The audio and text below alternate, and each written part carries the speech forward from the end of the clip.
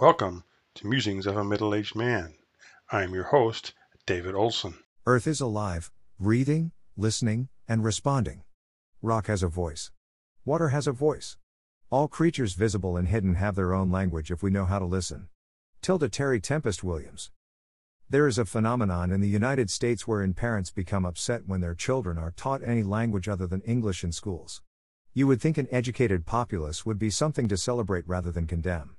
There also exists at least one state, Alabama, that only recently lifted a 30-year ban on teaching yoga, a combination of breathing exercises and stretches, for fear the ancient exercise is a gateway drug to Hinduism or Buddhism.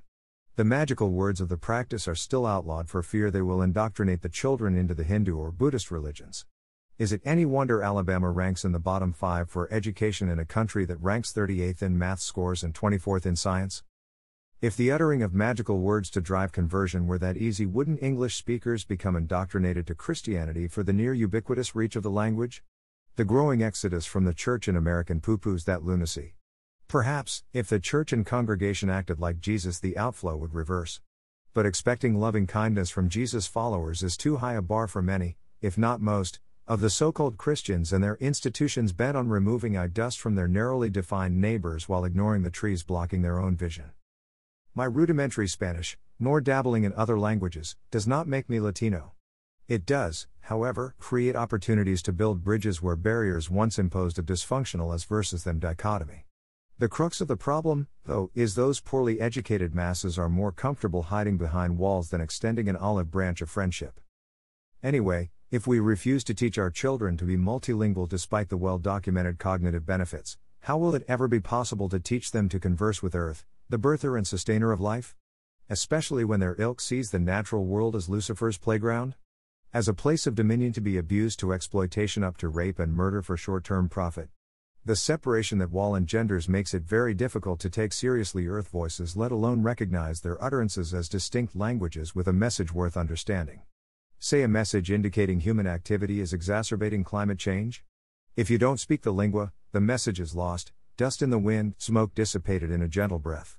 And, if you don't speak the language, the tendency is to attack the interpreter out of mistrust, doubling down to shut down the parable. Ignorance is bliss until the virus snuffs the candle. Single language adherence eschew bridge building in favor of behind fortified wall isolationism. It's a curious choice for a people whose entire evolutionary progress is predicated on curiously exploring the unknown previously thought unknowable. There is no limit to the stupidity of a people worshipping in one dimension an infinitely dimensional God and claiming it is the sole path of true spirituality. Stick your head in the sand types for whom learning is patently un-Christian, therefore disturbingly un-American. They might as well return to the Queen and her fascist regime.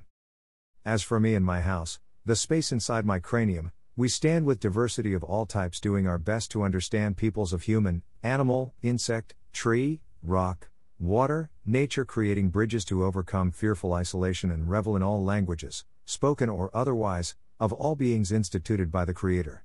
Can I get an amen? Amen. Amen. Amen. July 16, 2021.